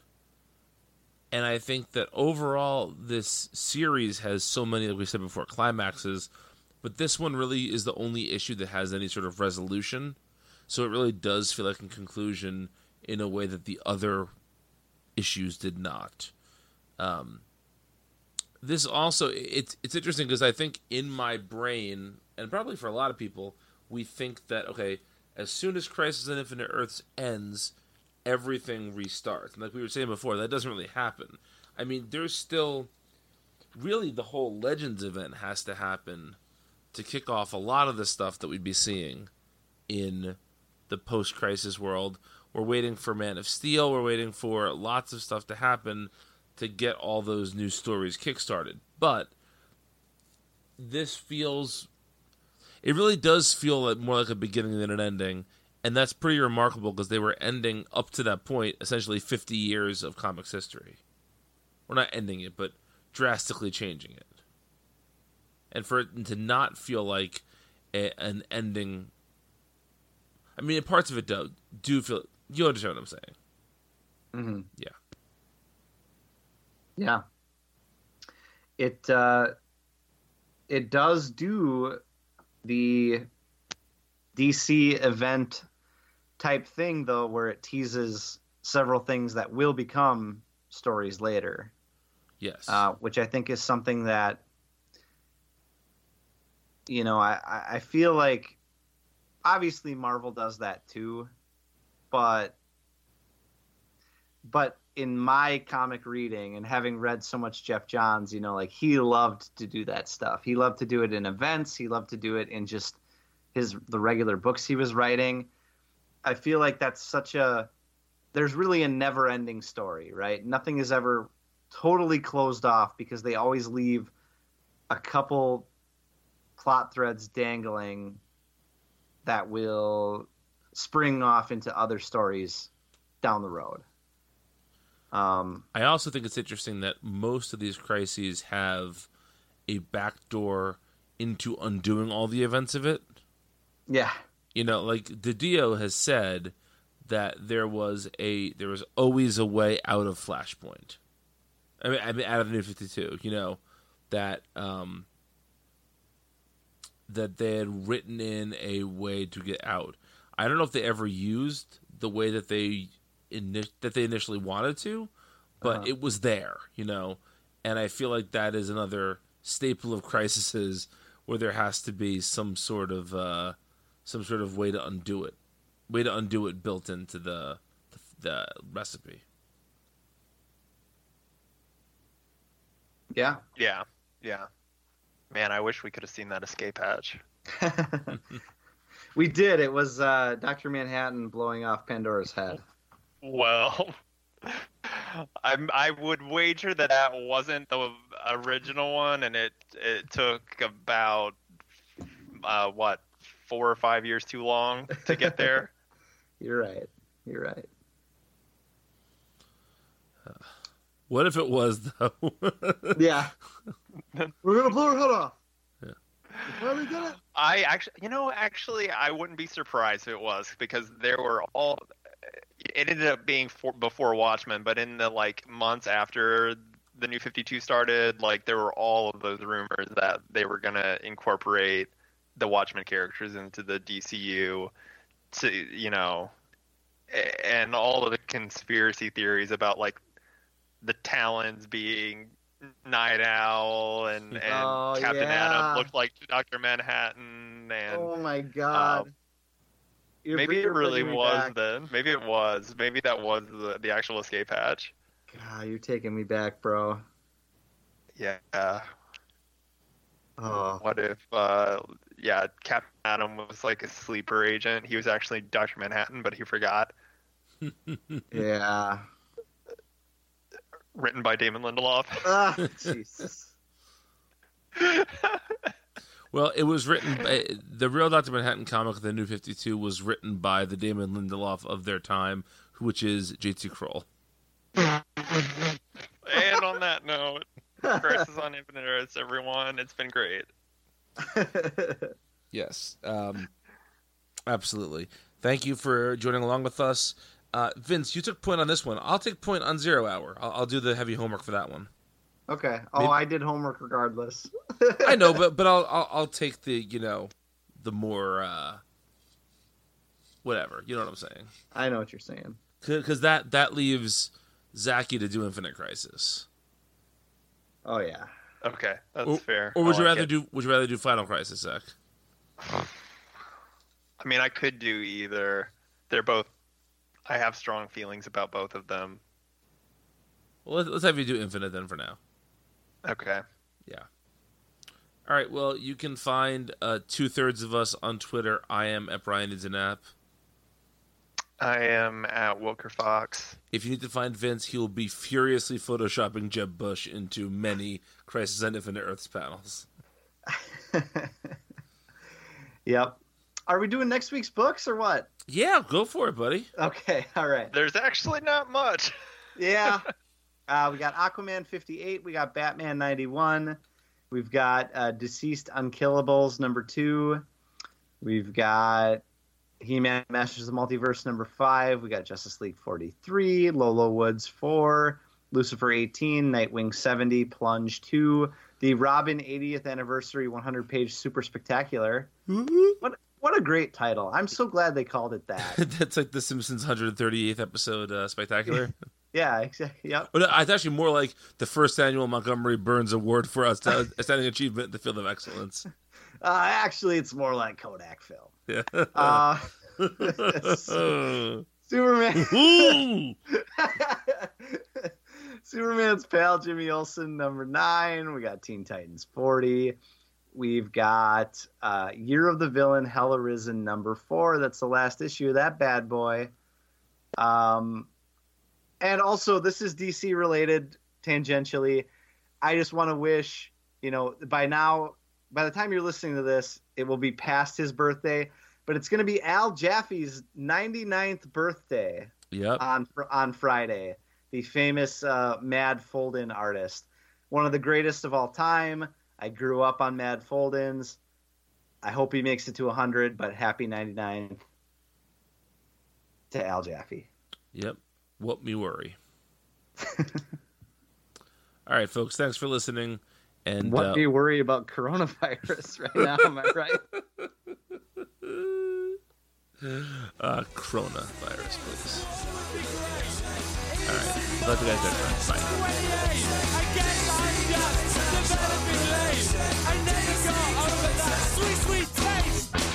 Oh, fuck. I can't do this at all.